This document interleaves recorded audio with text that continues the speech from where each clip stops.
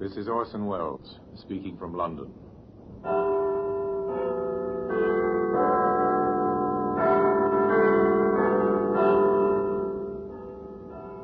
Here in the grim stone structure on the Thames, which houses Scotland Yard, is a warehouse of souvenirs, where everyday objects, a broom, a vase, a lampshade, all are touched by murder.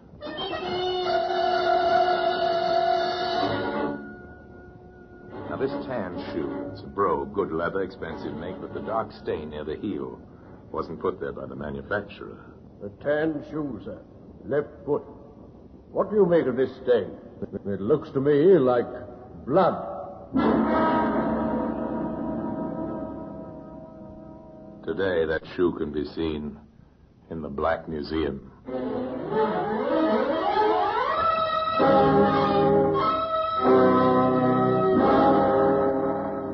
From the annals of the Criminal Investigation Department of the London Police, we bring you the dramatic stories of the crimes recorded by the objects in Scotland Yard's Gallery of Death, the Black Museum.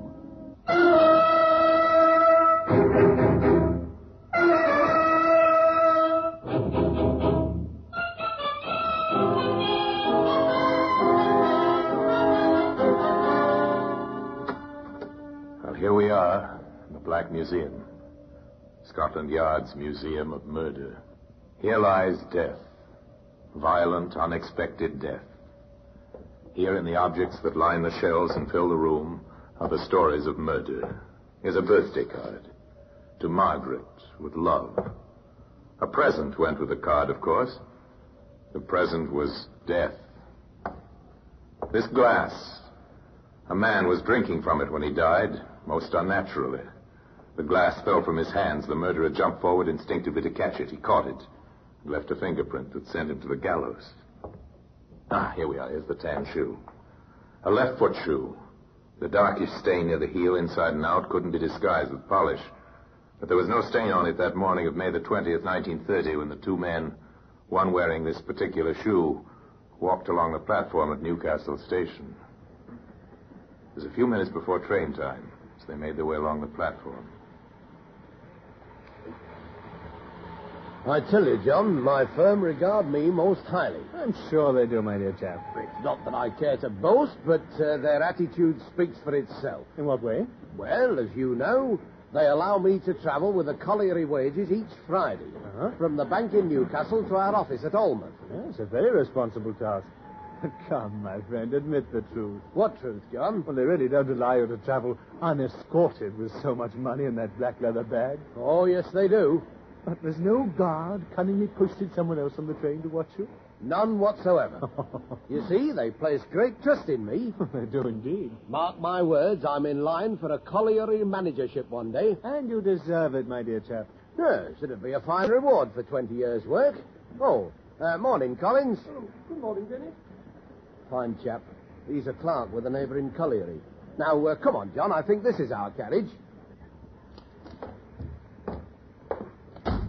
Oh, it seems to be empty.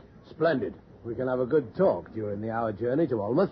Now, come on, sit down and make yourself at home.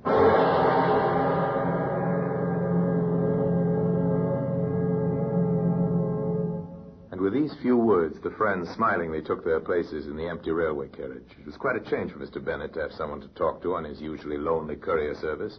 More often than not, he was alone with his small black bag, for it was not his habit to trust strangers when carrying a large sum of money. But this chap seemed a decent sort. And, John, you simply must come home to dinner and meet the wife. Oh, it will be very nice, old chap. That's good. Well, shall we say Friday night? Delighted. Yes, a very decent sort. Bennett didn't take easily to people, but this chap seemed to be his kind.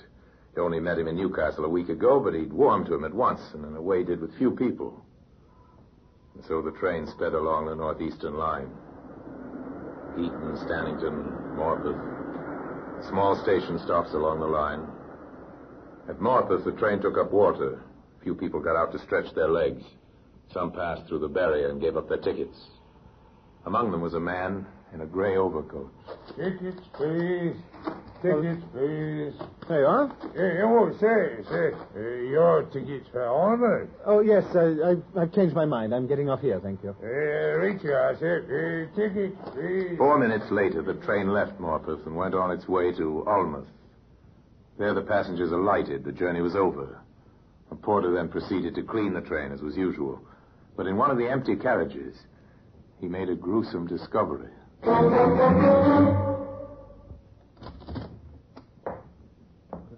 Hey, what's this? Blood on the floor? A stream of blood running from under the seat. He bent down to look and found the carriage not so empty as he'd imagined. Help! Please! Somebody's been murdered!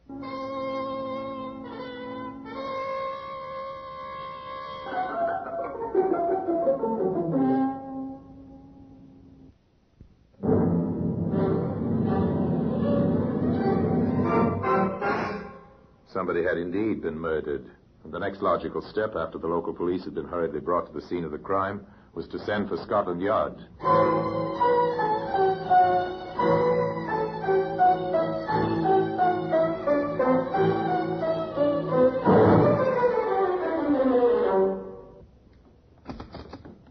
Inspector Morton, sir, from Scotland Yard. Oh, Inspector, come in. Glad to renew your acquaintance. Aye, sir. Thank you, Sergeant. That'll be all. Yes, sir. Sit down. Well, in answer to your question, I'm worried. Deuced worried. About the murder, sir? Yes. They all come to the chief constable of the county. Who? The railways, telling me that no one will travel by train unless the killer's caught. I see their point. Yeah, but that's only one of them. And then there's the colliery, insisting that we find the murderer of their employee and the man's wife, of course. Yes, I know. Well, you can hand all that sort of thing over to me now. I can't, sir. I'm sorry. First of all, sir, would you supply me with some preliminary facts? How much do you know about the murdered man? The chief constable explained it all to the London detective. The dead man's name was Wallace Bennett, a meek and faithful little man. For the past 20 years, he'd worked with the leading colliery in the district. For the past 5 years, he'd been their paymaster, traveling with his cash bag to pay the miners' wages each week in Almouth. Well, there it is, Inspector. He took the train, as usual, this Friday, but he arrived at Almouth dead. And the bag in which he carried this money, sir? It was missing. The inspector wanted to find out first about that missing bag. Most of all, how much money it contained. He went to the colliery manager. Now, sir, I'd like to have your help in connection with the murder of Bennett. Well, anything I can do to help, you can count on me.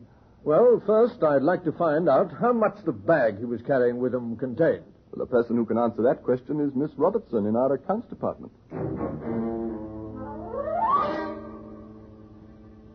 Well, Miss Robertson, I expect you have a record of the amount that Mr. Bennett drew from the bank on the morning of his death. Oh, yes, Inspector. I have a note of it here. The amount is exactly £400, 8 shillings and 4pence. And how was the money made up? In various denominations, Inspector. You see, it was required for paying the men at the colliery, but the greater part in pound notes. And, Inspector, I thought that you'd be making inquiries, so I was in touch with the bank this morning. Yes? The money was paid out in used notes, and the bank has no trace of the numbers. Oh, bad luck. Well, thank you, Miss Robertson. You've saved me a disappointment and a wasted visit. Now there were other things, other people to see. Among them, the doctor. Yes, Inspector. I was called in by the local police when the body was discovered. And what did you determine as the cause of death, Doctor? There were 4 bullets in the body, one of which entered the left lung and one the heart. Yes? The other 2 were lodged in the brain. Our killer took no chances. None at all. The skull was also fractured by a heavy blow, such as might be made by the butt of a revolver. I see. Oh, thank you, Doctor. The motive was clear enough. Robbery. Somewhere was a bag and £400. And there also was a murderer. But where? Who was it? Morton found it hard those first few days. Hard because there were no leads. There was a body, a missing cash bag, and 4 bullets. That was all. The bullets were duly tested and traced. Nickel-cap bullets, sir. Unusual style. Fired from a .32 revolver. Any hope of tracing that gun, Morton? Well, we're working on it now, sir. The train was thoroughly searched. No sign of the gun, but I'm having a very thorough search made along the railway track to see if we can uncover anything there. Good.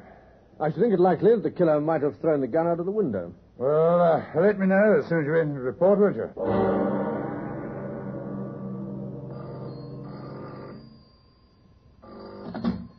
Inspector Morton. What's that? You found a gun. All right, send it along as quickly as possible, and we'll have it examined by the experts. Yes, sir. It's the murder weapon, all right. I've compared it with the bullets, and they were fired from this same revolver. I suppose there's no means of identification on the revolver. Number removed and all the usual precautions? Oh, no, sir. The number can be distinguished. What's more, I've made inquiries, and we've traced the owner. Good. Sounds a little too simple, though. Where is the owner? Well, he's a foreign gentleman, sir, living here in Newcastle. They're getting hold of him now.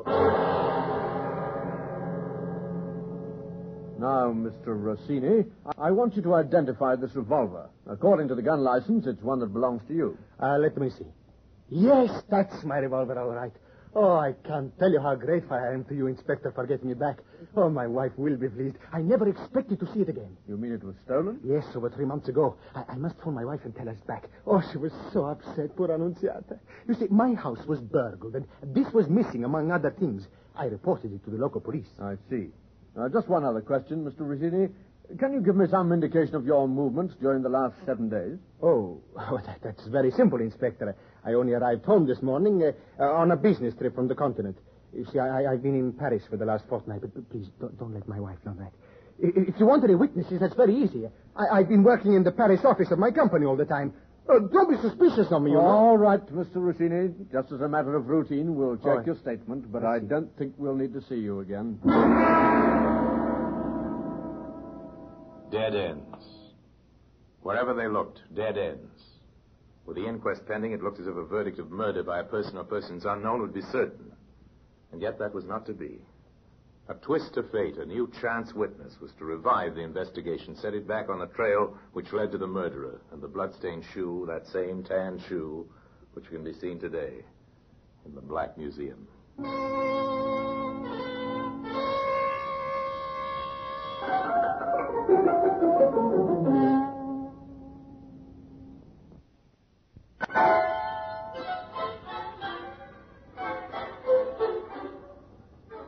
The witness came in on the third day, the morning after the funeral. He was a short, dark-haired man whose name was Collins. He asked to see the inspector in charge of the case. Come in here, Mr. Collins. We can talk without interruption. Thank you, Inspector. Now, what was it you wished to see me about? About Bennett, about his murder. Yes? I met him on Newcastle Station that morning before he boarded the train. You saw him then? Was he carrying his cash bag? Yes, he was. I've seen Bennett travel down to Alnmouth every Friday for years. But this morning, I particularly noticed him because... Why? Because he usually traveled alone. Wasn't he alone last Friday? No, he had someone with him. They were walking along the station together. I saw them get into the same compartment. Now, for the first time, Bennett's train companion entered the case. Inspector Morton wanted to know more, a lot more. Was the man a friend of Bennett's? Did he, Collins, know him? No, I didn't know the man, Inspector. He was a stranger to me. Then it's unlikely he'd be a close friend of Bennett. I think so. Of course, his wife, widow, would be the one to tell you about that. I'll check with her. Now, Mr. Collins, you've been very helpful, but can you help a little more? Yes, how, Inspector? Can you give me a description of this man? Well, I noticed he was shortish, about my height. That's 5'7". Yes. Anything else? He was fair, small moustache. Good. And his clothes? He was wearing a grey overcoat, grey soft felt hat, and a dark grey suit. At least, I could see his dark grey trousers, a red tie, I think. Oh, yes, and tan brogue shoes. You're very observant, Mr. Collins. Did you by any chance notice when he left the train? Yes, at Morpeth. You're sure of that? Certain. I got out to stretch my legs when the train took up water there. I saw him go through the barrier and give up his ticket. Out of the blue, a witness and a lead at last. It happens that way. A person remembers some incident, some unusual detail, and the trail begins.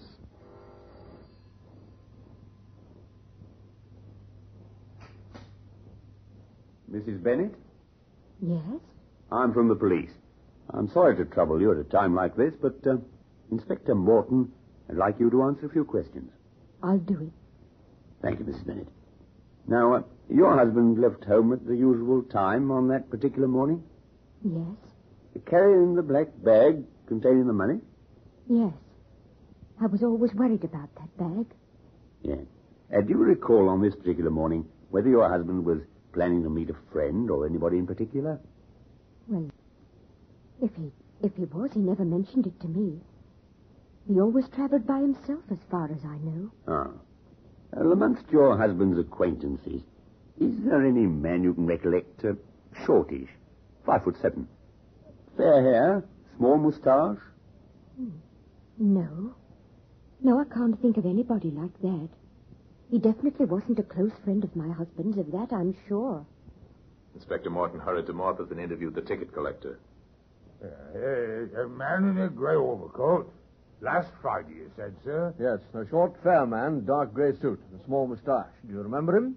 Funny, I do remember. He had a ticket to Ormond. But he gave it up here. Yes, he said he'd changed his mind or something. Did you notice if he was carrying a small black bag? I couldn't say what it was, see. He had it inside his coat, covered up. It looked bulky. Inside his coat? Thank you. Thank you very much.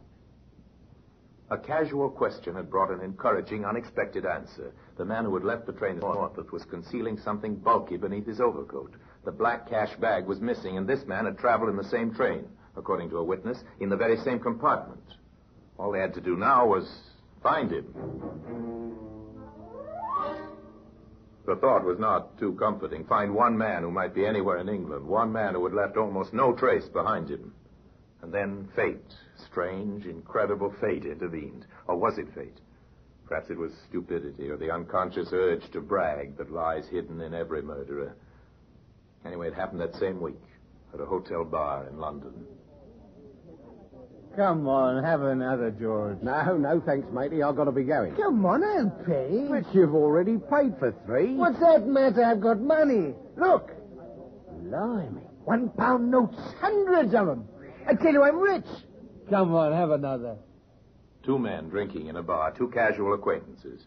It might never have happened, but it did happen. And when one of them, his mind filled with misgivings and doubts, went to the police the next morning, Scotland Yard was speedily informed.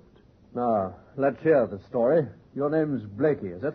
That's right, sir. I'm a bus driver. This fella I was drinking with, he used to work for our company once. Do you know him well? Well, no, hardly at all. I met him in the pub last night, and he kept on buying me drinks. Then he brought out this great fistful of money. How much money would you say? Oh, 200 or 300 quid, I think. Well, maybe I'm misjudging him, sir, but, well, I heard about the murder in Newcastle and the money being pinched. You did the right thing, Blakey. Don't worry about that. What's the man's name? Linkman. John Linkman, I think it is. Do you know where he lives? No, I've not the faintest idea about that. But you'll find him most nights down at the Roundhead Arms, sir, in the bar there. The Roundhead Arms, a small pub on a London side street, a long way from the scene of the murder. But here, that same evening, went Inspector Morton. What'll it be for you, sir? I'll order in a minute, miss. Thanks. I'm waiting for a friend. Okay. You might happen to know him. He's one of your regular customers. John Linkman. Johnny Linkman? Oh, yes, I know him. Funny thing, I came in here last Friday to have a drink with him and seemed to miss him. Oh, that's no wonder. You should have asked me. Johnny was away. He was away about a week. Oh, that explains it. Yes, some business trip, he said. Must have done all right, too, because he's pretty flush now. Nice to hear of an old friend doing so well. There he is now, just coming in. Hello, Johnny, love. Hello, Ruby. Find a bitter. Better make it, too. You've got a friend waiting for you. Oh? Never mind the drinks, miss. John Linkman. Yes, who are you? Inspector Morton from Scotland Yard. Scotland Yard? What do you want with me? 1 or 2 questions I want to ask you. Outside. With a firm grip on his quarry's arm, Morton left the hotel bar. Outside, a car was waiting. Morton and Linkman were driven to Scotland Yard. In here, Mr. Linkman. My dear Inspector, you must be out of your mind. What's the meaning of this treatment? Where were you last Friday, Mr. Linkman? Minding my own business. Oh, come, sir. That attitude's only wasting our time. No, I was on a business trip, if you must know. Where? In the Newcastle district. I'm a salesman. What firms did you deal with there? And what firm do you represent? I'm a private trade. I saw no firms while I was there. None? No, my trip was a failure. Then where did you get the very large sum of money you've been carrying with you lately? Money? What money? I think you know to what I'm referring. May I see the contents of your pocket? Certainly not. Then you'll force me to go through the formality of a search warrant. Oh, all right. Here. A pen. Yes. Some silver and this. £1 notes. At a guess, about 300 of them. Linkman was held in custody. Meanwhile, Morton and a sergeant went to search his home. I'm sorry, ma'am, but we have a search warrant. Shall I start on the bedroom, sir? Yes, Sergeant? But what has my husband done? Why are you here? We're just making a preliminary investigation, Ma'am. There's no cause for alarm yet. They searched the bedroom, the cramped lounge room with its fading wallpaper, the bathroom, the kitchen, pursued and harassed by a distraught Mrs. Linkman. Then, in the second bedroom. What has he done, Inspector? You've got to tell me. I'm sorry. There's nothing I can tell you yet, Mrs. Linkman. This is awful. Awful? I've got something, Inspector. A tan shoe, sir. Left foot. What do you make of this stain? It looks to me like blood. We'll take it back with us and have it tested. In the laboratory at Scotland Yard, they found out it was blood. The bank in Newcastle identified the notes.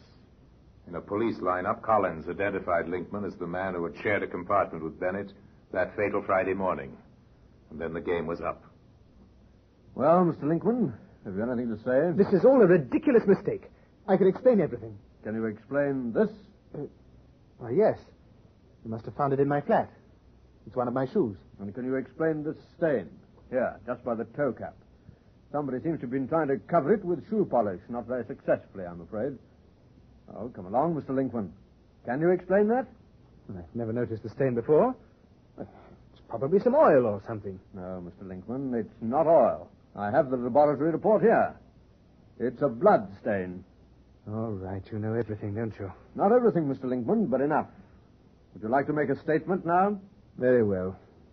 I'm glad it's over. Glad I can tell somebody the truth at last. Confronted with all this and the evidence of the stain on the shoe he'd vainly tried to cover up with shoe polish, Linkman confessed to his crime. And today that same shoe could be seen occupying a place in the Black Museum.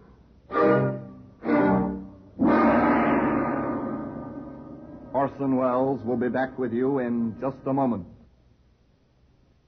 The trial was held at Newcastle, with an eminent counsel retained to defend the prisoner. But inevitably, the sordid details of the crime emerged. Linkman, being out of a job and needing money, a chance to make the acquaintance of Wallace Bennett in Newcastle. Learning his new friend carried large sums of money by train every Friday, Linkman carefully planned his crime. But he learned, much to his eternal sorrow, that care must be preserved both before and after murder. A moment's lapse, a few drinks, and it meant the 13 steps and the rope one morning not long afterwards. As the Lord Justice said in sentencing the prisoner, the scales of justice are now balanced. And now until we meet next time in the same place and I tell you another story about the Black Museum, I remain as always obediently yours.